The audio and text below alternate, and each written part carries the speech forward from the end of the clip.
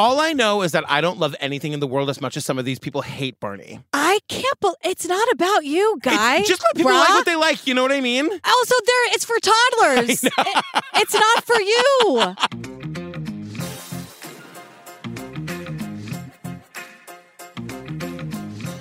Hi, Jillian Benzavalli. Hello, Patrick Hines. Boston fam, look, we're coming to town on June 2nd. We're like 2.5 weeks away or something. You were going to say we're like Santa. We're coming to town. Come see us opening night. The tickets are almost gone. I'm giving away a copy of my book that night. Like, I have the galley copy. I'm giving it away to a lucky winner in the audience. And you're going to get to, like, go home with my book. I'll sign it just for you, and you'll get to read the whole thing before anybody else. It is so real. I know. You're looking at it right now. I can't believe, like, wait, hear that? Also, fam, I'm doing my book party as a charity event for the theater where I grew up doing theater. It's happening Saturday, May 20th. If you're hearing this the day this comes out, it's like 2 days from now. Yeah. Or like 4 or 5, whatever it is. Yeah. It's Saturday, May weekend. 20th at the Harvard Student Theater / Cape Cod Theater Company. I think there's only like 8 or 10 tickets left. Oh, come on. So just go to patrickfails.com to get your tickets. Okay, great. What are we talking about? We're talking about, it's on Peacock. It's called I Love You, You Hate Me. It's a 2-parter, but we're doing it in one because there's a lot of fluff. Yeah. This is Barney, and this is what he sounded like. Barney stands for inclusion, acceptance. You should love everyone. We all have Cheryl Leach to thank for that. As her beloved character was heading into the stratosphere, people couldn't accept that this was just a show, and so let the bashing begin. Some of the rumors that I heard, Barney hides drugs in his tail. They were violent and explicit. Death and dismemberment of my family. I love you, Barney. They were going to come and find me, and they were going to kill me. Just the dark side of this whole moment. That must have devastated Cheryl. There was something larger going on here. I don't think you could ever think somebody would go and shoot someone. So, look, all I gotta say is, like, I know that we usually skip the coming ups ons or whatever it is. It's like attorneys general. Sure. I just, like, they are shooting Barney with guns. They're setting him on fire. They're chopping him with an axe. What is happening? It's very weird. It's very odd it's just, there's a lot of hate for something that has nothing to do with these people who hate Barney so much. You know, and the thing about, we'll get there in a second. Right. First, we gotta deal with the song, which I, as a non-2-year-old, will agree it's kind of annoying. We meet Bob Singleton, the music director of Barney. Yeah. And he's like, we get this round robin of everyone being like, will you sing this song? And most people won't do it. Well, the production crew's here to have a good time, okay? Because they're very present and they're asking people questions that they know they'll get a good reaction from. So people are like, absolutely not. But some people are like, I love you. They go right into it. Me. We're a happy Family.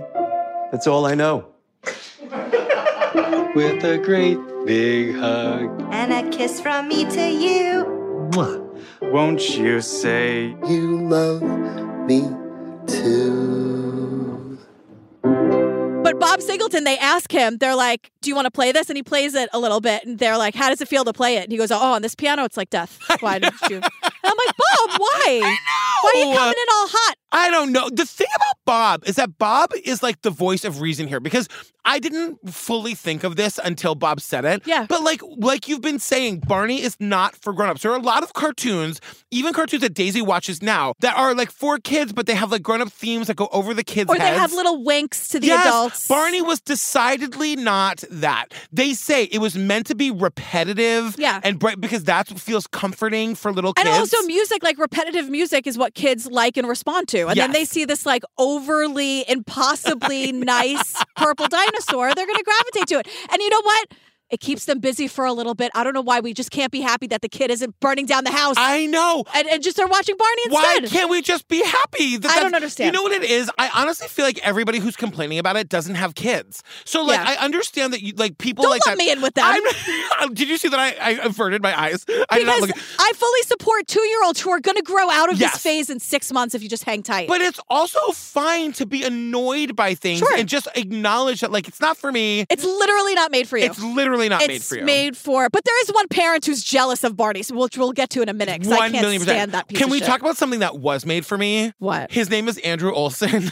He's the Barney superfan? He's like the cutie Barney twink who runs the Barney History Fans website. He has a room full of Barneys, not unlike the Snoopy rooms that we've seen in both The Price is Right and the Casey Kasem story. I know. I'm like, Andrew, you are very attractive. That's all. Yeah, and Andrew is speaking right to you. He's saying, there are a lot of misconceptions around the Barney fandom. We're all weird. We're all freaks. And I think that's just, a stereotype. We all grew up watching Barney. And there's no problem with letting him be your friend through life.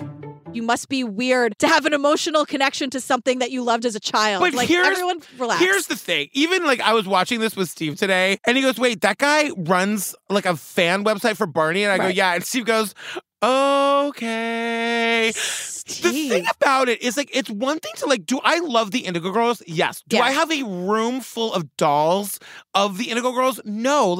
There is something about it. There is just a point where live your life, you do you, have all the happiness you want. But if I come into your house and you've got an entire room full of stuffed Barney dolls, and you're 25 like Andrew, it is going to raise an eyebrow. Yeah, you can have a gay, judgmental eyebrow. You can have, I was born with them, Jillian. Right. Barney. Right. One or two tree Barneys, but the whole room. But it's also that's not hurting anybody, is it? No, it's not. And you know what? If you don't have a head in the fridge, I guess it's fine. You know what I mean?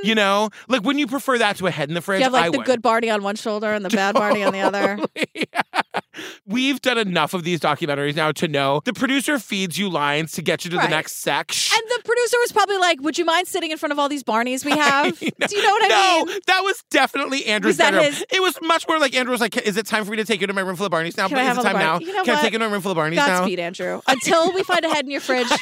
God bless. Merry Christmas. Do what you got to do. It doesn't hurt anybody.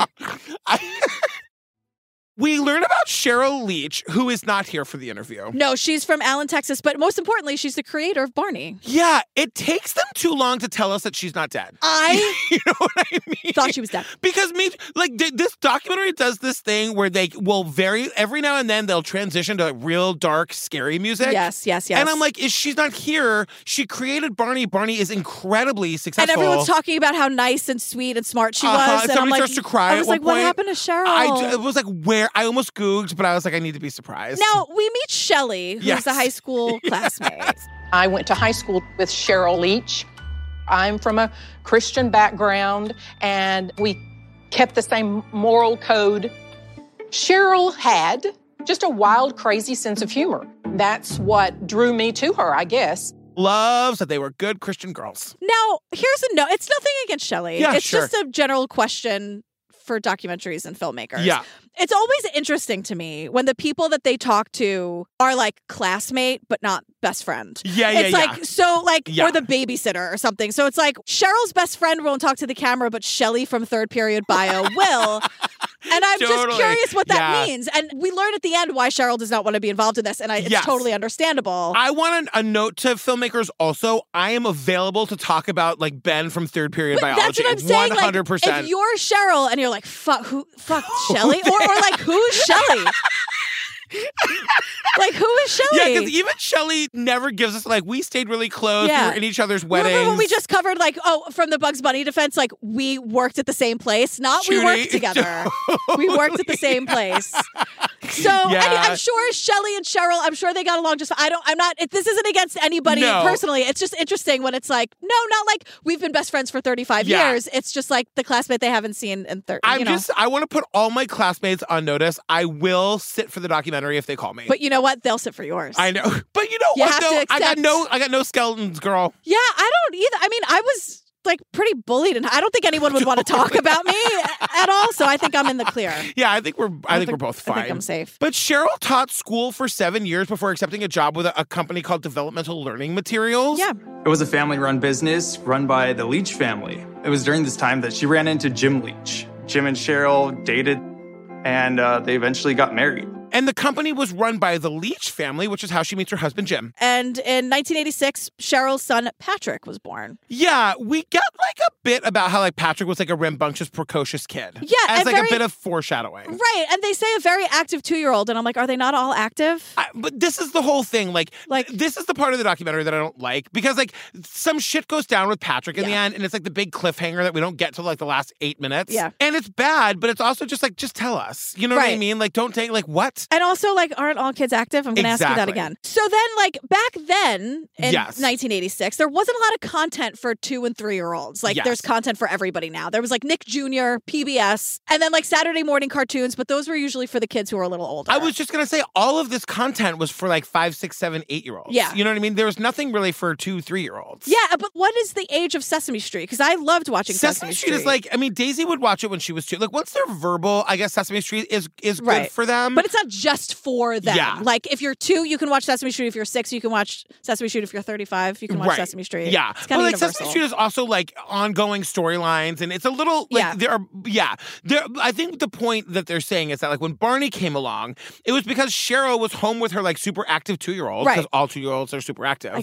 And she just wanted something that would like hold his attention, meaning she didn't want variety. She wanted one thing in a room with a song that repeats over and over again. Something meant for the 2-year-old. Exactly. Not like something that a 2-year-old can also watch. Exactly. Totally different things, right? You know, she has this, like, her husband's company, I guess they're also, like, they have a production arm or whatever. Right. So she, like, goes to her father-in-law and she's like, I have this idea for this, like, dinosaur thing I want to do for kids. And he's like, gold mine, let's do it. Yeah. And so Cheryl's on Phil Donahue basically saying, I figured how hard can it be? You ding-dongs made that other thing. Like, why can't I make the show? And I was literally like, is she a podcaster? Because, like, that's literally our story. Her whole vibe is very much like, I'm going to make this thing. I'm going to dive in the deep end, tread water, figure it out. I love Cheryl's motivation for doing this. I love how she did it. Yeah. And I got to also say, in all the archival video, she also has a very strong Julia Sugarbaker vibe. Who's that? Julia Sugarbaker from Designing Women. Oh, okay. Of course. How can I forget? The lights went out in Georgia.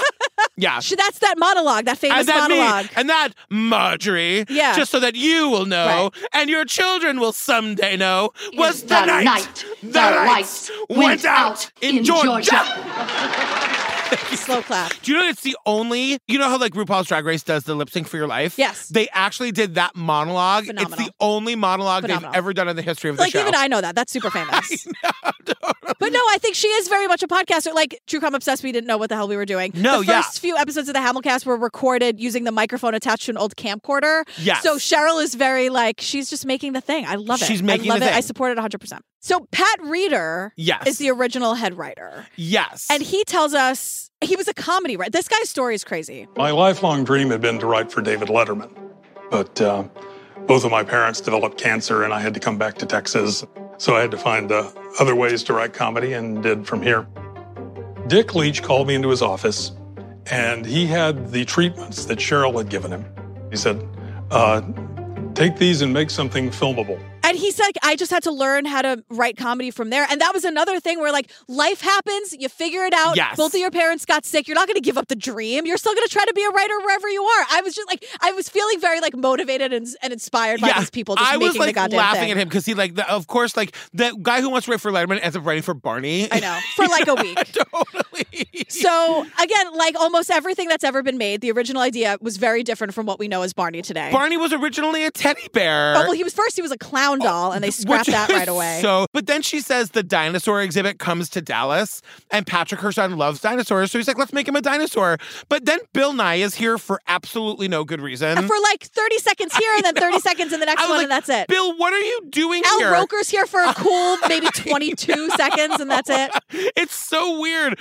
But Bill Nye is here to tell us that, like, well, dinosaurs are fucking terrifying, though. Right. They're fucking cool. They're as cool as they're terrifying. Well, I was thinking about how, like, there's a show that Daisy was obsessed with for a minute called Dino Trucks. Okay, what's that? It's a combination of the two things kids are obsessed with, dinosaurs and trucks. Great. And it's literally, it's like Transformers, except they're dinosaurs that are also trucks. It's called Dino Trucks? It's called Dino Trucks. So I'm just thinking, like, people can sell anything to kids. You know what I mean? Yeah. And so, but they're just saying that, like, in order to sell this Barney to 2-year-olds, they had to make it like a squishy, fuzzy, no sharp cuddly, teeth, lots of round edges, no talons, no spikes. And I'm like, justice for the Stegosaurus, please, with all of those plates. I know. So Pat Reeder, according to Pat, I know this reference, but I don't know the character, like what they're like. Pat Reeder, the comedy writer, he has the perfect inspiration for the soft, friendly dinosaur. I was envisioning Barney, really inspired by the character, you want to hang on to your hat for this, of Bruce Willis in Moonlighting.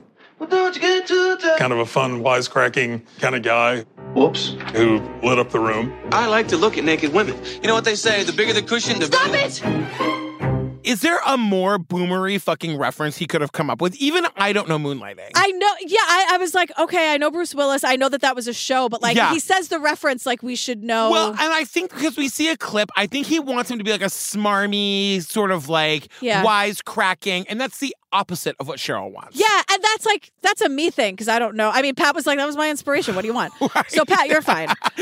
You're fine, except you're also fired. Oh, you're fine. You were fired before you even got the job. But they're so nice about it, or trying to be nice about it, which I'm sure if Pat didn't think it was nice. But they wrote him a letter and they said, we've decided that you have a creative spirit that cannot be contained. And Pat's like, yeah, you don't want your head writer to be too creative. I got the message. I'm out the door.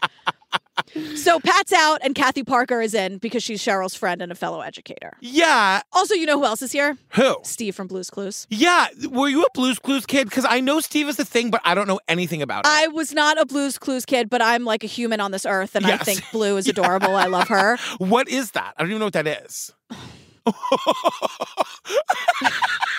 Blue is adorable. She's this little puppy, and then I think you help her like find things, and Steve is like your host, and he's like very wholesome and very accessible and very kind. And he didn't go on to do like sex tapes and stuff. No. Okay. That's why he says later, he's like, sometimes those rumors are hurtful. Sometimes people say things about you on the internet, and sometimes it's hurtful. Anyway, Blue is adorable. Now we're just meeting more of these cast of characters. We're in LA. We meet Bob West. Can I tell you Bob is here? He's real tense. I'm just tensing up here. I'm Bob West, and I was the original voice of Barney from 1988 to about 2000. Growing up, I was a weird kid. I was a really weird kid. Just a total, outright nerd. He's got to do mouth exercises to loosen up. He wants to do it right. Because he knows they're going to say, can you do the Barney voice? And if he can't, he's got to nail it. He's a profesh. But Bob, he was like a self-described weird kid. He's like, I was just a total 100% outright nerd. Yes. I'm like, all these people are just like exactly who they are. I'm into it. No, me too. And they loved him, but like they wanted him to do the gig, but they had already started to build the costume. So they realized they were going to have to hire a different guy for the body than they did for the voice. Right. Now, just we can't skate right by this. Are you doing the Chuck E. Cheese thing? Well, yeah, because he works for Chuck E. Cheese, Charles Entertainment Cheese. Big break. Yeah, Charles Entertainment Cheese. I have to say, John Oliver just did like a fascinating piece on Chuck E. Cheese, focusing on the entertainment. And like he was Jasper and Pasquale, this guy. And you just watch it. It's like 30 minutes. It's worth every second of it. John Oliver like really dissects why these characters are there. It's fucking wild. The story of Chuck E. Cheese is like more bananas than you can imagine. Where's that documentary? John Oliver did it for 30 minutes. Oh my God, that's what we should do for the page. I know. It is crazy. Wow. It's crazy. But anyway, he was there. But Pasquale is literally like, that's a spicy meatball. Like that's, I'm like, I should be offended, but I don't care. No. Charles Entertainment Cheese. So now we meet David the mime, who, first of all, he's also so cute. He was the body. Yes, of Barney. And so he does, did you catch it? He's like, when I did my audition, I did it as a mime. And he was part of a fucking mime troupe. He goes to his audition for Barney as the mime, and they're like, they love him. He gets the gig right away. Right. So then we meet a lot of these child actors who were on the, because it was like Barney and a bunch of like sweet little kids who went on adventures. I didn't realize it was the same kids every week. It's kind of like a little Mickey Mouse club or whatever. Yeah. Okay, great. Good for them. But they were all like young kids. I'd guess 6, 7, 8, 9 years old. Yes. Right? Am I wrong? Yeah, no, that's right. And like, we're learning that it's like a very low budget production. One of them, Ricky Carter, goes, do you know how many girls I got? Oh my God. And I'm like, you were 8. I have the exact same Were you note. not like 8 years old? Do you know how many girls I got for being like the kid from Barney? What? Like, are you making a joke and I'm missing it? So everyone kind of like worked together. Everyone was new at this. They were all just trying to make like a sweet, wholesome thing for the 2-year-old kids. And it's cool because they're doing it like in like Cheryl's backyard in Texas. It's like not Hollywood. It's like not high stakes, But the first tape comes out in 1988. The problem was there's really no marketing budget. In the early days, we didn't have enough money to make the videos and spend money on marketing. So we decided to hire a group of our neighborhood mom friends. And we called those moms the Mom Blitzers. They enlist the local moms to be what they called the Mom Blitzers. Yeah, and they're calling other moms. They're calling the daycare, the preschool. They're just like selling the tapes themselves. And I'm sure, again, not a mother, but I can imagine that you see, like, it's like the Holy Grail. It's like, wait, there's a video that's super wholesome that I don't have to worry about. And it's just for kids. You vetted it, and you know that I can like trust my kids to watch this over and over and over again, and maybe I can have a moment's peace. Are you kidding me? I know. And it really works. And it works so well that we then meet Sloan. She had a 2-year-old. The 2-year-old loved Barney. She decides she wants to do a Barney birthday party. So for some reason, she goes, I want to market this thing because it's the best thing I've ever seen.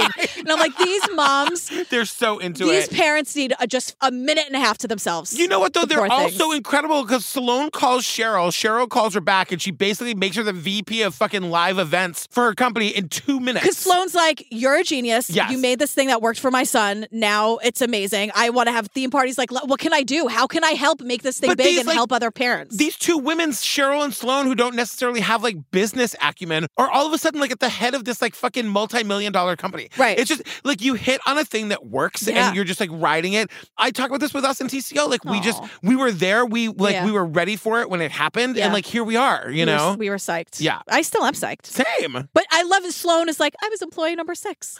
Which is. We get that sometimes. The Beanie Baby one. Remember we got all those, like they all knew their employee numbers. But she was like so excited to be a part of this thing that was growing doing thing. Yeah. You're in on the ground floor. You get to do your favorite thing. You know Sloan loves to plan a fucking party. And she believed in it. Totally. That's the thing. Like, it helped her. It can help other parents. Like, great, let's fucking 100%. go. So they have this live event. It's their first live event ever. It's scheduled for November 19th, 1990 at the Majestic Theater in Dallas, Texas. It's sold out. It's going to be amazing. Unfortunately. There's a huge issue because they had to recast Barney. So what happened was I got a calling to join the military. Dave the Mime has joined the military. He got a calling. I was just like, wait a second. Dave the Mime is following his fucking calling from within his soul to go join the military. And like, look, my sister's in the military. She's brothers in the military. I get that it's a calling. Great. But it's like, how do you go from mime to military? I want that autobiography. I just wonder if someone was like, first miming and now Barney. I know. Someone in his life was discouraging this line of work, which sometimes happened, because then, like, it's the day of the show, y'all. I know. And he bails. But you know what? He doesn't regret it. Like, he loved being in the military. I think he really, like, you just don't often see that transition from mime to military. Like the day of. The day of the show. Can you wait till tomorrow? I know. A little bit of notice. Well, we couldn't wait till tomorrow because now we've got to meet David Joyner. I hate this guy. I hate this guy too. I'm so glad you are on board with this. Did you think I'd be on board with this fucking creeper? So he basically, like, the producer says to David, every single person that we've asked to be in this documentary is like, are you talking to David Joyner? And they're like, do you have any idea why people would be nervous to know we're talking to you? Now, at first, I'm like, oh, here's the guy who shakes things up. Like, this is going to be a cool, like, I was the anti-Barney, I was the bad boy. I don't know what it was. But at first, I didn't think it was going to be what it turned into. Yeah. So the thing about this guy is that well, there's a headline from a newspaper from 2018. The article is about how he runs what David calls this tantric sex business, but it's not what it is. No. And the headline reads, the guy who played Barney, the dinosaur, now runs a tantric sex business. Now we'll get back to that in a second, but we get 2 seconds of Sloan, who's like, when I heard something about this, I can't remember what it's called again. Tantra? Yeah. Okay. I don't even know what it's all about, to be honest with you. Don't care to know about it after what I've kind of heard about it. Sloan talks about not knowing anything about it so much that I think she might know a little bit about it. And I think that's okay. The lady doth protest too much. And I think it's okay. Absolutely. Because, this tantric energy healing, that's all fine. That's not what David is doing. Yeah. David, this article was about how he's having real, actual sex with clients who are only women. Yes. And women, because I did some fucking digging. Oh, you did? It's all about how this fucking man is going to come and teach you how to be a goddess. Only he can heal you. Only he can can make you find your eroticism and all this shit. But only if you can pass David's test. Like, he has like his hotness test. He has a Zoom with you and a FaceTime and whatever, and he gets to decide if you're ready for the tantric sex healing. No. Yes. So that is some Keith Raniere shit. And it's all about like what he considers a woman, what he considers like if he wants to have sex with you, then you need the healing and take the class. Because it says like some people aren't ready, and I'm the one who makes that decision. Oh my God. Oh yeah, and he doesn't wear condoms because it quotes blocks the energy. No. It's such fucking bullshit. Some man is gonna sell sex and like he can fucking heal me. I don't need this man to come in and tell me how to be a goddess. I'm doing just fine. Oh my fuck you. God. And he wants to talk about it. And he wants to try, he charges a fee. I know. This is not a business. I know. No, and you know, like sometimes we go around and I always say that like our job is great, but it's a job you have to explain. Yeah. If I was an accountant, people would understand it. Yeah. And I've been going through a lot of that lately, having to explain what I do for a living. Yeah. Imagine being this motherfucker. You know what? Just say I used to be Barney. That's it. Right. But he loves it. Well, because they find him and he's also like a really great like dancer and he's very athletic. And so he kind of gets sent to this Dallas live show as his like audition. And so the music starts and I just leaped. Once David Joyner hit that stage, oh my goodness. He made Barney the athletic Barney that he is today. He's jumping up in the air, doing 360s. He's super energetic. Yeah. The costume weighs 60 pounds. Yeah. It's like nothing to him. He's giving the energy right back to the kids. He's perfect to be in the suit of Barney. I hate to say, I'm sure there's someone else, but they needed him. He was there. He showed up. He was high energy. Here we are. And like they make him sign a contract that he won't do any of this like tantra sex stuff. Right. While he's playing Barney. Right. So now we meet Larry Rifkin and his daughter Leora. Yeah. And basically this guy Larry is basically like, it was Super Bowl Sunday. My kid was bored and we got her a video and it was Barney and it was amazing. Bada bing, bada boom. He puts them on PBS. Yeah, he's like the head of programming for Connecticut Public Television, puts it on, and then he's like, hey, PBS, you should do this. Yeah, and like that's the thing that like blows it through the roof. And he says, it was Mr. Rogers gone electric. Yes. And then it's like, I'm Barney. That was great. What's it? I'm sorry, what? I didn't quite hear it the first time. It's Barney. Like pretty close. Not that far. I have news for you. Not that far off. The look on your face. That was excellent. I loved that. My God. I know. Yeah. I know. That's like the go-to like right kid there. character voice. Oh my God. So now we meet some of the kids who were on, they're not kids anymore, but the people who were on Barney as kids. And I really loved Pia Hamilton. She's Filipino and and it's true. Like I was even noticing when we were like watching the old clips, like it is really diverse. And like in Texas, they're filming this. Right. And like she was Filipino. So her character, like she had storylines about her culture. My family came from a country called the Philippines. That's a long, long way from here. And they gave me a storyline with my Filipino heritage, which was awesome. You know, I got to sing Happy Birthday in Tagalog. Maligayang bati, You got to speak Tagalog on television. She had to sing Happy Birthday. Yeah, and like when people say representation matters, this is what they mean. Like we're experiencing it with Pia because she got to be herself. She wasn't playing like, she didn't have to hide who she was. And I gotta say, like that's pretty progressive for the times for Texas. Yeah, you know absolutely. what I mean? Yeah. So now, like, we get a little bit more about the family, about Cheryl's family and Patrick, and learning that, like, she created Barney for Patrick. But, like, we start to get this, like, sibling rivalry thing. Right, as if Barney's the brother. He's, like, the older brother, more famous, the one that the parent loves the most or whatever. Now, I just want to say something. Yeah. Did no one see this coming? And also, is Patrick dead? They have to tell us. They have to tell us. Like they are. He's not dead. He's not dead. Neither is Cheryl. And No. they are pitching it to us as though like Cheryl and him died in a horrible bus accident or something. I know. Because they're telling the story as if they were all acting like Patrick wasn't allowed to outgrow Barney. And it's like, there's got to be room for that. And I feel like all these like parents and educators who are trying to do good work, like they're going to like give him space to not care about Barney after he's not 2 anymore, The right? whole thing here is what they're trying to say is that like now Barney's in 225 countries. It's the biggest thing in the world. The mom went from being a stay-at-home mom doing this as a hobby to now she's like CEO of a fucking multi-billion-dollar company. Right. So of course she's seeing her kid less. And like the kid is who she did this for. And they're trying to get into the very complicated dynamics of like his emotions, and they're guessing because he's not here to speak for himself, but they're trying to get into the complicated emotions of like this thing that my mom did for me that I loved, but now it's taking her away from me. And now I don't love it anymore. And I don't love it, and it's overshadowing me. And I'm also not the demographic. I'm not 2 anymore. Exactly. Speaking of, Barney was, quote, at odds with the pissed off Gen Xers. Their words, not mine. So they're just saying like... The actual like popular culture is Nirvana, it's Pulp Fiction, it's irony, and it's sometimes blood-soaked. And Barney could not be more different than that. Doesn't bode well for Barney. It was dry, sarcastic, and, quote, blood-soaked. Yeah, and because Barney was such a cultural phenomenon, what they're saying is that, like, it, of course, had to then be a war between these disgruntled Gen Xers and Barney. Right, and not all Gen Xers, I get it. I'm just saying. Of course, and, like, that's, like, you know, Barney was ubiquitous. Barney was everywhere. You couldn't do any, like, you could, like, I'm that age, and I didn't have kids, and I knew, everyone knew about Barney. Yeah. And Barney is annoying, I get it. Yeah. And they're just saying that it just happened to align with this generation of kids who was primed to take their annoyance like to the next level. Right. And that like everything was sort of about being sarcastic and like dark and cool, and Barney wasn't cool. So instead of just saying like, Barney, you're not cool, some people decided to get like violent and weirdly obsessed with hating a show for 2-year-olds. Which we'll get into in a minute. I mean, first we meet Bert Dubrow, who was a former producer of the Jerry Springer Show. And like we get into the whole Jerry Springer thing. There is actually an interesting thing where he talks about how Jerry Springer was originally meant to be like a family show. Yeah, that lasted for 2 seconds. Well, we see the very first fight ever on Jerry Springer, and Jerry is like super apologetic about it. He's mortally embarrassed. Let me first apologize for the disruption. I don't want to be a part of anything which brings violence into anybody's home.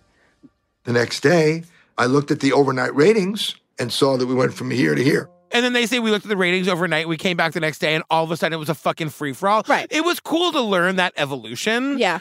And eventually they're going to get like, the reason the Jerry Springer people are here is because eventually they're going to get the people who hate Barney and the people who love Barney on the Jerry Springer Show. To fight about Barney. To like come to blows on the Jerry Springer Show about Barney. Like, oh my God. I know. We learn a lot about like the 90s and the culture is shifting. We get some 10-year-old dressed like a 45-year-old Republican saying kids today, they like vulgarness. I'm like, how old are you? We get like a clip from Reality Bites, which is a movie I love very much. Whenever I see a kid like that, I always imagine somebody trying to get Daisy to do that. She would never. No. Daisy would kids never. Kids today. I know. You are a kid. You're 10. He's wearing like a top hat. But we get Steve from Blue's Clues. And he's the one who like, we get like these 20-minute montages that go on way too long. And then Steve just like breaks it down. And what he says is, it's not just about Barney being on a children's television show that makes him bashable. I suspect maybe that it's because in children's television like Sesame Street, there's something broken about Grover. And there's something broken about Bert.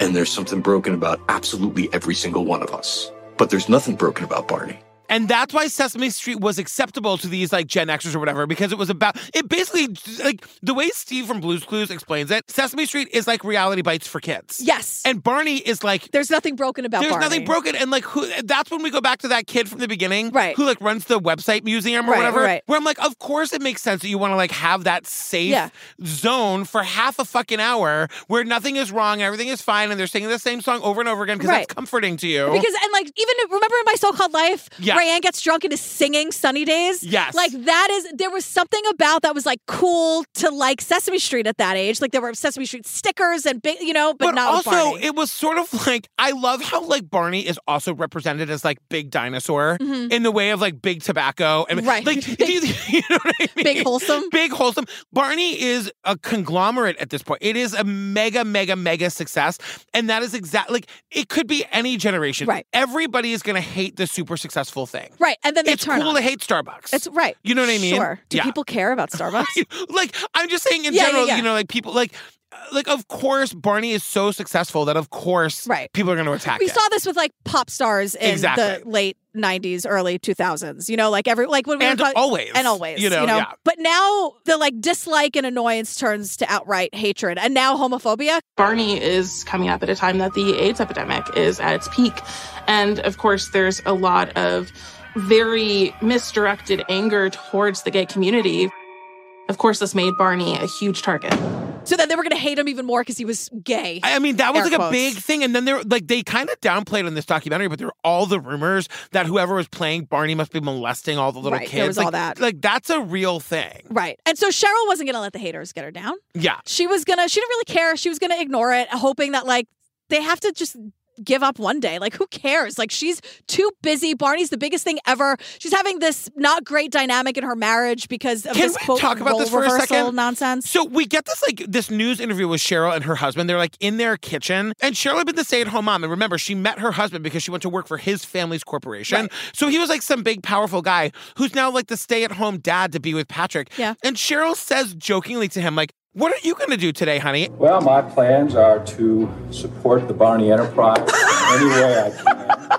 And when he answers her earnestly, she laughs in his face. What does he say? He's just like, "Oh, I'm going to stay at home and do whatever I need to do to support Barney Industries." Sure. And she laughs in his face. And I was like, that I don't like. It was so uncomfortable because you could tell he was being honest. He was being sincere. Yeah. You know? And she like thought it was so ridiculous and she laughed at him. Made me very uncomfortable. Maybe she was just trying because the camera was on her. Like maybe she I don't fault her. I think know. she's done good work. She reminds me of Julia Sugarbaker. I'm not mad at her, but I'm just saying, like, whoa, like Yeah. that. It feels like there's that weird dynamic that everyone's uncomfortable talking about. Right. You know? So I don't like that either. Yeah. Yikes. So it's getting to be more than just like a punchline on SNL and just like angry kids talking about it in their college dorm rooms. You know what I mean? Yeah, because we meet this dickbag Rob Curran. I can't stand this guy. This fucking guy. He says, "My daughter loved Barney so much. I went on a business trip and I came home and I expected her to jump up and greet me at the door. And that didn't happen. You're using your She was basically glued to the TV set, enraptured by Barney, transfixed by Barney. Oh, goody! And I felt a bit hurt. And then I realized I had to fucking destroy Barney. Because he's jealous of Barney. Think about that for a second. Your kid who you love has something that they love. And because for 5 minutes of a day, that thing is more important to them than you are, you have to now destroy that. Yes. He means it from the bottom of his heart. Like, totally. And he's such an asshole about it. He's like, Barney only appeals to like a 3-year-old mentality. And I'm like, yes, exactly. That's exactly right. That's not like an insult. No. It's like, it's designed by that.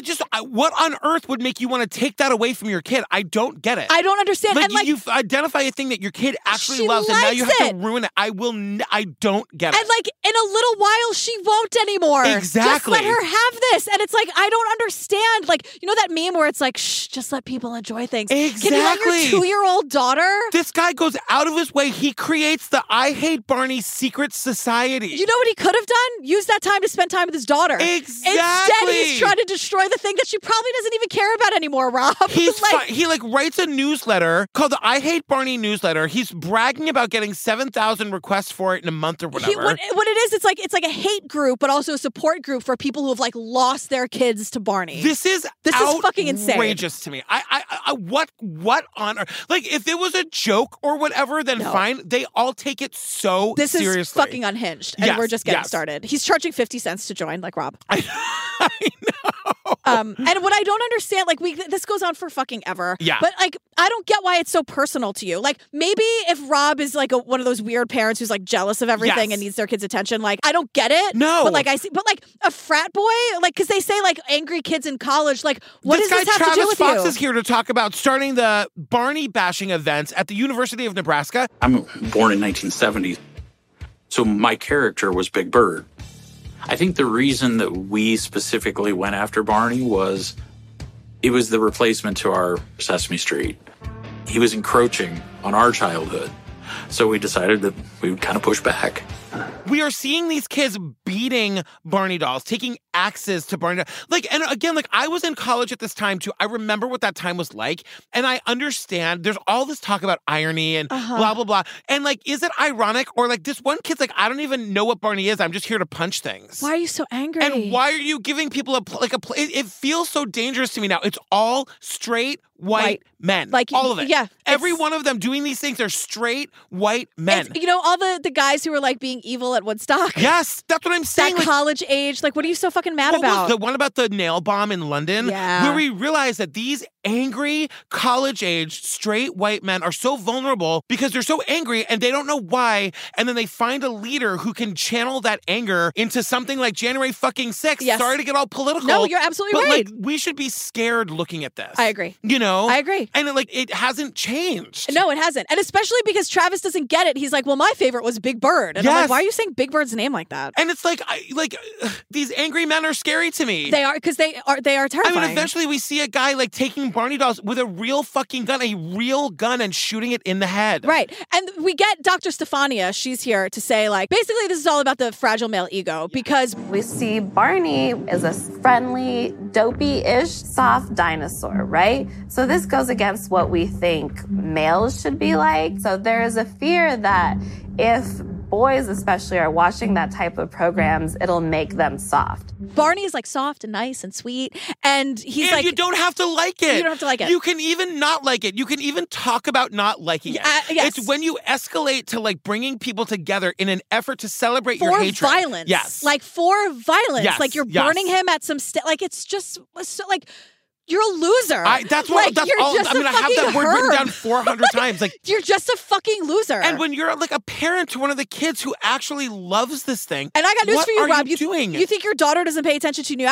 I'm sure she fucking hates you now. Yeah, this is the kind of parent you're gonna be to her. I mean, the guy he kind of comes around in the end. I'll say it now. Like he was struggling with alcoholism at the time, and he says he was using like this kind of thing to channel. He just knew he was struggling, and he was using this to like whatever. I get it. Like people are allowed to like make mistakes and then realize they made a mistake and atone for it or whatever. But it is just a scary, triggering thing when you're a person, when you're a woman or a person in a marginalized group, or you're another straight white man who's been beat up by straight white men like these, you know? Yeah. Like it's scary to watch it, and it's scary to see that like it hasn't changed. Like in the end, they're comparing this shit to Charlottesville. Yes. And like we're still there. You know? Yeah, we're not. It's just very over scary time. Barney, like, why does this cuddly, and like, that's the big open question.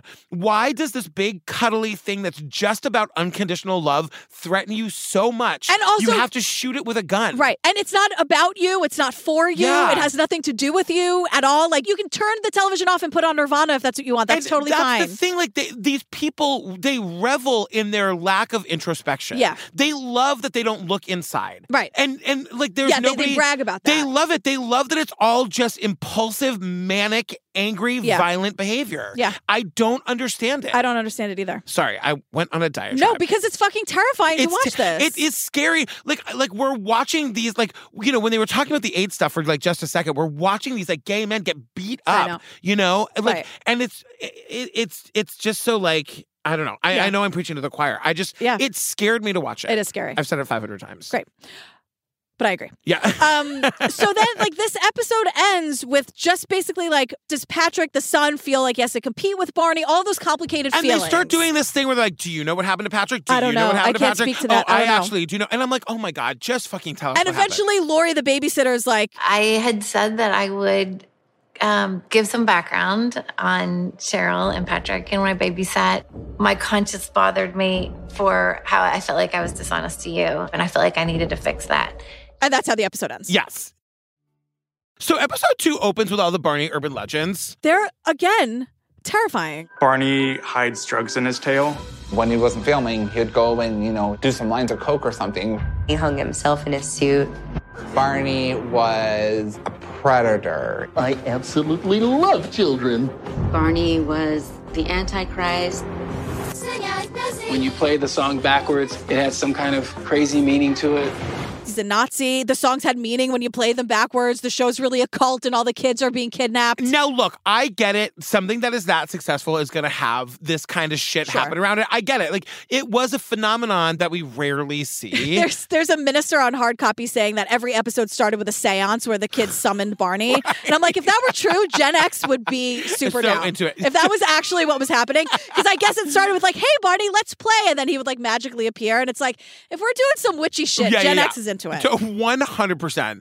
But yeah, like Lori, the babysitter, is back, and she was really cagey in her first interview, and now she's here to spill the tea. Something tells me she called Cheryl, and Cheryl gave the go-ahead. Because it was 2 months later. Yes. You know, and I was thinking, like, Cheryl's not here, but she wants, like, because this is all leading up to, like, what happened to Patrick? What happened to Patrick? Yeah. Lori knew him and knew the family, and so I feel like Cheryl was like, all right, if someone's going to speak about this, it can be you. Right. So, like, we just learned more about Patrick. Lori says he was one of those, like, what-if kids. Like, she as the babysitter would say, don't do something, and he'd be like, yeah, but what if I do? Right. And whatever. Daisy is like that sometimes, too. Kids push boundaries. They test limits. That's what they do. But, everyone sort of got the sense about him that there was something you had to keep an eye on. Right. So then we get another 20 minutes of, like, this is what's also very, very scary, is that it wasn't just, like, college-age kids who were getting violent. It was kids who were, like, 10, 11, 12, 14, who were writing, like, threatening emails, who were beating people up, who were trying to, like, shoot people, like, in the street because they thought they looked. It was just insane. I mean, and it also, like, the Barney becoming a thing coincides with the birth of the internet. Right. And, like, all the people who worked on the show, one of the guys says, like, his email address got leaked online.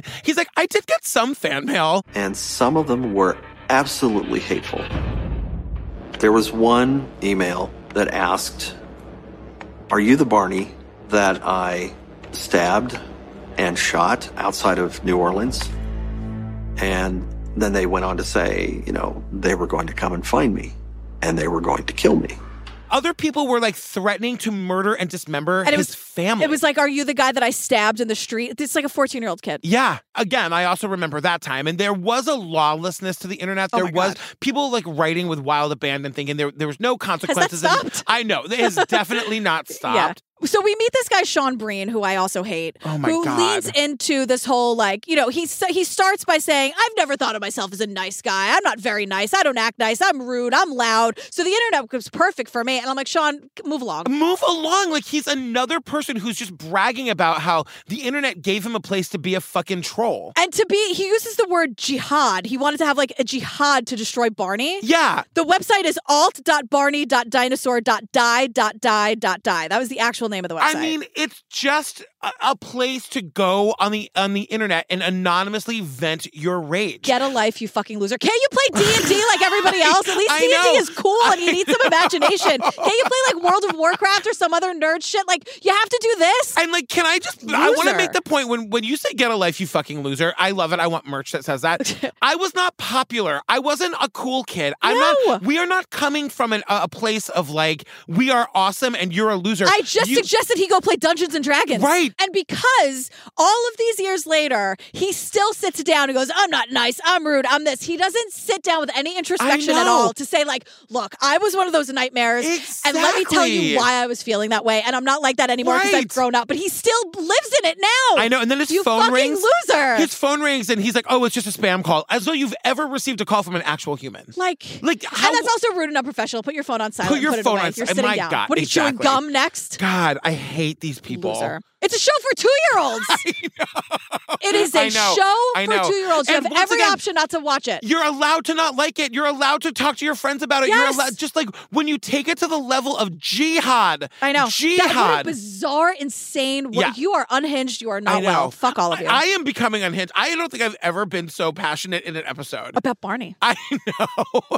Can we go past the chicken as fast as possible? Yeah, we learned about this guy. He's called the Famous Chicken, and he was. You want to just skip it all together? He's some stupid mascot, and like he tries to have some like fake Barney come and do some like but dance. You know what? Can I just say? I want to just say that like what happens is the Barney people sue him, right? Because he makes a Barney part of his act, and it's not a real Barney. You can tell the costume's like just off. It's not actually like licensed Barney stuff. But like I think the Barney people kind of suck here because they sue him for $100,000 for every time he's used it. Because what he's doing is he's beating up the Barney thing. And so the point is, we're talking about a character that is, for a lot of kids, their first friend, and he's their best friend. All these children out there are watching, this other character beat up their best friend. How traumatic could that be? imagine you're a kid who loves Barney and you're watching this game and you think of Barney as your best friend. Right. And again, because they're two, because Right. the show is for 2 and 3-year-old But kids. unfortunately, the world is complicated. And like this actually applies to us. Like what this man is doing is parody. And that is protected in the Constitution. Right. And so when they try to sue him and he fires back like it's comedy, it's parody, it's all a joke. The chicken he wins. wins. The chicken and wins I'm the on his case. side about it. Yeah, because it counts as parody, and Cheryl had to pay the legal fees. Yes, as she should have. Yeah. So, nothing happens with the Jihad website, by the way. Then they're also sending Sean a cease and desist. Sean, the guy who wants to do the jihad against Barney. He's like, well, we didn't cease, and they desisted. I was like, how long have you been working on that line? Because it sucks. I know. And it's all, it's just like, Cheryl, you're better than this. You're You're in 250 countries. Right. Knock it off. So by 1998, Cheryl's over it. She leaves Barney. She wants to spend more time with her family. And she seems to leave it without having any paperwork or documentation that she would still be involved or have a say in anything down the road. Yeah. Because when she leaves the show, it changes completely. And someone says she was the heart of the show. Yeah. And we'll learn too that this coincides with her marriage kind of falling apart. Yeah. She was probably doing whatever she was doing. But as soon as she leaves the show, which she still owns, is sold for $270 million. Jesus Christ. All the way to the bank, Cheryl. And Stop so- suing people. You're good. I mean, you're fine. Yeah. But after that happens, the show totally changes, and it changes the vibe. Cheryl's gone, Bob, the voice of Barney, people are just leaving. Yeah, and it's weird because she leaves the show in 98. By 2010, the show is just off the air. Right. It gets canceled, which is another 12 years. I get that it had a good run, but they say that she was the heart of the show. I mean, Sesame Street's still on the air. Exactly. And, Barney as a single character focus probably was going to run its course at some point anyway. $270 million. Cheryl, you did it. You did it. You did it. Now, David the Creep is crying about Barney. Oh, man. I love you, Barney. Oh, I love you, Barney. I love you, Barney. It's I love you, Barney. I was waiting for you to I love you so much. Barney, and I'm like, I know. You're a fucking creep. He's legit. Get those crocodile fucking tears. Get them out of my face. I know. He's legit in his garage sobbing about Barney. I love you, Barney. I know. It's you're a bad actor. I know. In all the senses. God, of the I love term. that you think that he's weird. I thought we were going to have to do a live and let live thing. Why on I don't know. earth would you think that some man is going to convince me to pay him money to, quote, heal me? Because you're a goddess. And show me where my goddess is. I know right where my goddess is. Exactly. Don't you worry about it. You stay away from it. Let me protect my goddessness. Oh my God. We learned that Cheryl leaves the show in 98. That's when her marriage falls apart. And we finally get the Patrick story. Yes. This feels like what the documentary's been leading to the whole time. Right. So his name is Patrick Leach, and Patrick and Cheryl spend a lot of time in Turks and Caicos. Okay, fancy. I went to Turks and Caicos last Christmas. It wasn't that fancy, but it was. okay. But it is gorgeous. I mean, I'm sure there are very fancy parts Is you it can far go to. away? No, it was a 3-hour flight, not even. It's and nice it was and tropical? it was fucking stunning. How interesting. But she loves it there, and she opens a restaurant there. I'm like, if I ever go back, I'm gonna try to find her restaurant. Yeah, and you know? Patrick worked in the restaurant. Yeah, and until he eventually- didn't. Until he didn't. Then he moves back. He moves to Malibu, California, which is still fancy. Isn't that super expensive, Malibu? Malibu is the fanciest. Is it? Yes. It's where Cher and Barbara Streisand live. And Malibu Rosie is O'Donnell. more than Beverly Hills. I mean, Beverly Hills is in the city, and Malibu's, Malibu's on the beachy. beach. Okay. Yeah. Anyway, We've now reached the sum total of what I know about Los Angeles. Wonderful. So this guy, Charles Middlestat, is a criminal defense investigator. And he's like, it's so weird that I'm working with Patrick because my kids loved Barney. Yeah. So Brenda Lee is also here. No relation to Rockin' Around the Christmas Tree, Brenda Lee. Because I looked it up. I was like, Brenda Lee is here. Oh. She's still a prosecutor. No. The Christmas tree, have a happy holiday. Everyone's saying Don't you think of Home Alone? in a new old-fashioned way. So, and no shade to this Brenda Lee. She's just no relation. And I feel like most of you, dear listener, if you hear Brenda Lee, you go, what? I know. Brenda Lee has no time for anyone's shit. No. So here's what happened with Patrick. Yeah. It's 2013. He's 27 years old. He's living with his fiance and kids in this enormous mansion. It's actually enormous. It's an estate. It's his mom huge. sold the show for $270 million. I mean, come on. I know. So the house next door is, quote, more modest. Thanks. I assume. This guy, Eric Shanks, lives there with his, quote, elderly mother. Yes. Patrick and Eric do not like each other. No, which sucks. Can you just try to get along with your neighbors? And we don't know why. I know. We don't know why I know. they hate each other, Yeah. but they've had disagreements in the past. This is an ongoing feud that they have had. Yes. Eric, the neighbor, is driving to his house and he passes Patrick's house. There was a sign there in front of the gate that said no trespassing, and there was a camera there. So Eric Shanks walked over, took a closer look, turned around and walked up the hill to his house. Patrick Leach, apparently he had seen this interaction through his security cameras. And then turns around and walks back, because I guess we have this on the camera footage. And has broken no laws or rules. He's just looking at the new sign in the neighborhood. Seems pretty harmless. Yeah. Although I don't know, I'm not saying, and I'm not victim blaming anything. I'm just saying you're fighting with your neighbor, and then one day there's a camera and a no trespassing sign. Someone's mad about something. I guess Patrick thinks that Eric is trying to be. Something is going on. I don't know what has happened. Right. Something is afoot in Malibu. Because I promise you, I've never been you know what I'm going to do today? I'm finally going to put up that no trespassing sign. But Eric didn't trespass. He just read the sign. Right. But Patrick was watching the security cameras and sees Eric. That right there sounds like questionable behavior. Why are you watching the camera? You're just sitting at the camera? You put the camera there to see if Eric came to your house, and he did, and here we are, and right? And say it. What? And now we're here? No, what's about to happen? All hell's going to break loose. It's going to be chaos down here, Tom, because Patrick is watching all of this on the security cameras. Yeah. He gets in his car and drives to Eric's house. That's how big his property is. He can't just walk over to. He has to drive in the go-kart. So the two start screaming at each other. Patrick's like, "You're on my property." Eric's like, "Oh yeah, well you're on my property right now, bud." My God. And I'm like, "Oh my God." Brenda Lee, not rocking around the Christmas tree, tells us Eric turns to go back to his house. Yeah, to go inside because they're at Eric's property. Because they're leaving. Right. Yeah, and they're fighting, and Eric's like, "Okay, I'm done." Bye. Eric Shanks turned around to go back to his house, and when he looked back, Patrick Leach had a gun pointed at him. Eric Shanks then said, "A gun? Really? Are you going to shoot me?" And before he could even finish that sentence, he testified that Patrick Leach started shooting. Eric says, "Oh my God, are you really going to shoot me?" And then Patrick fucking does. Before he can even finish the sentence, he shoots him 5 times. He shoots him 5 times? Yes. He's lucky to be alive. This guy lives. I didn't realize he shot him 5 times. Yeah. But then he also leaves him for dead. Patrick now is speeding down the Pacific Coast Highway. The cops pull him over. They find a loaded handgun, a rifle, and he's wearing a bulletproof vest, which he did not put on before going to Eric's house. He was watching the camera in the vest. So, and Brenda's like, he went prepared. So to me, he was looking for a fight. And she says he was paranoid and tightly wound. This is what they've been saying about Patrick the whole time, was that he was a precocious kid that needed to be watched, and we don't know about his mental health status. We don't know anything. He's not here for the interview, but he does this incredibly damaging thing. Right. So Patrick is arrested for attempted murder. He's facing life in prison. And we just hear again, there are a lot of bad situations between Patrick and Eric. Patrick is feeling very threatened by Eric. He's paranoid or worried about him. We have zero information. Yeah. And then we get a little backstory that Jim, his dad, died by suicide when he was 14 years old. Jesus Christ. Also, Patrick had a benign brain tumor that he needed brain surgery for. Yeah. His lawyer says he was addicted to marijuana. We're not going to do that. Okay. You're not addicted to weed. Yeah. And we don't get a lot more backstory there. Patrick and Cheryl both declined interview requests. But here's something interesting. What? He gets 45 years or whatever, and then the governor commutes his sentence and he gets out after 5. Yeah. And Brenda does say, just real quick, she goes, "Sounds like he had a hard time growing up. It explains his behavior, but I wouldn't say it justifies his behavior."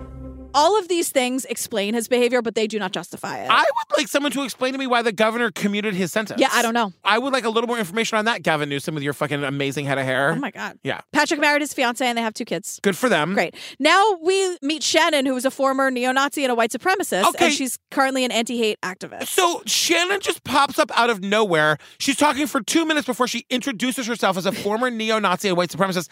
I texted you. I'm like, we're in the last 10 minutes. Aren't we winding down? Why are we meeting a neo-Nazi now? I know. Speaking of 90s references, I just heard Wayne Campbell. Hello. I was like, what?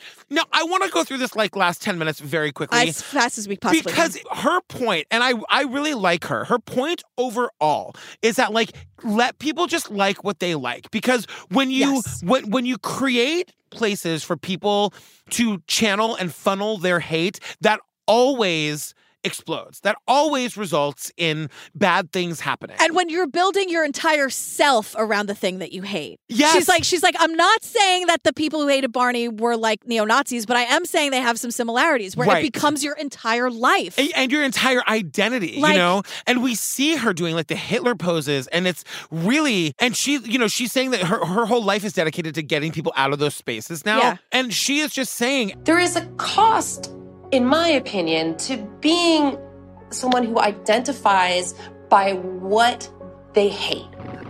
You limit your ability to be moved, to engage with the world about what you love. And now the internet is like an echo chamber for all of these people. So like she says, your views can be completely upheld depending on what corner of the internet you're on. Yes. Like that's where like QAnon comes from. And like we're here. Thanks a lot, fucking internet. Like you did great things. But like people just feel seen and heard, and it's an echo chamber.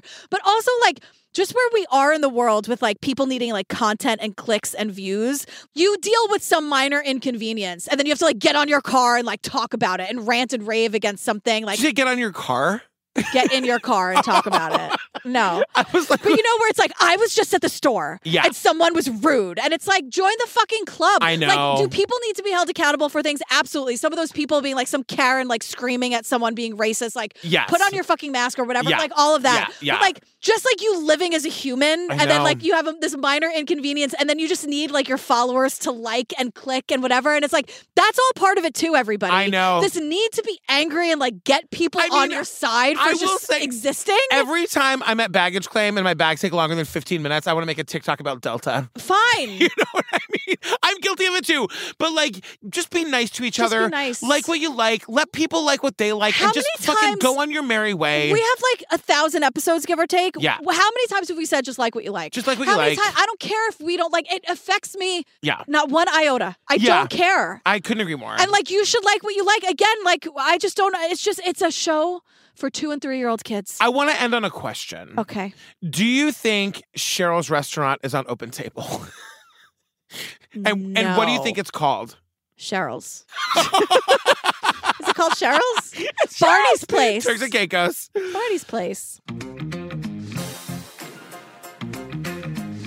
Oh, fam, we love you so much. Hey, Boston, come see us. We're like 2 weeks away from our live show. Yeah. Opening night at the Wilbur. We're doing giveaways. I'm giving away a copy of my book. You're going to get it from everybody else. We're covering the Jinx. We're almost done making the show. It is so good and funny. It's going to be crazy. Also, if you're around in Massachusetts, come see me this weekend. I'm doing a benefit for the Harwich Studio Theater / Cape Cod Theater Company, May 20th in Harwich on Cape Cod.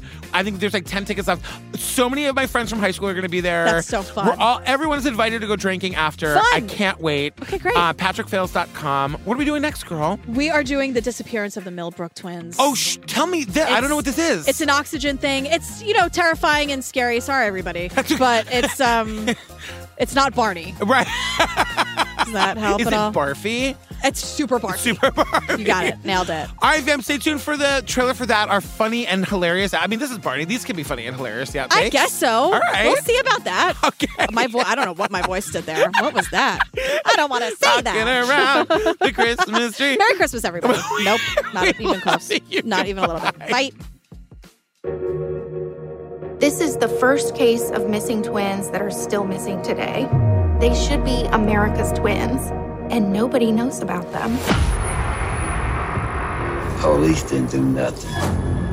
Anybody that was our color was runaways. I just can't believe no one knows anything. He doesn't want to be exposed for the lousy investigator that he is. I want them to help me find them. The twins' father hung out with people who committed murders. An apparent serial killer who was operating in their neighborhood. What if I told you that I know where you could find them? Tell me something good, Ernest. Tell me something good, bro.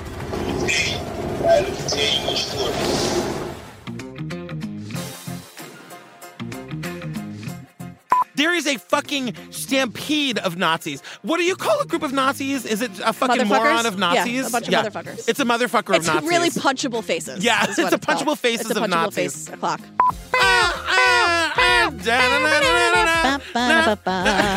I want it to be Christmas. You love Christmas so I much. love it. We're not even halfway there. I know. We just started May. I know. We have a long, hard road ahead of us. Christmas.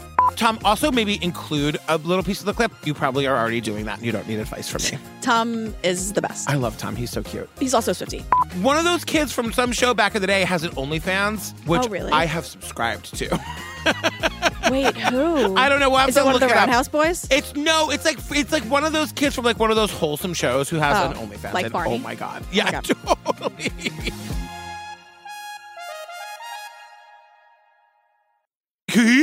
I'm Barney.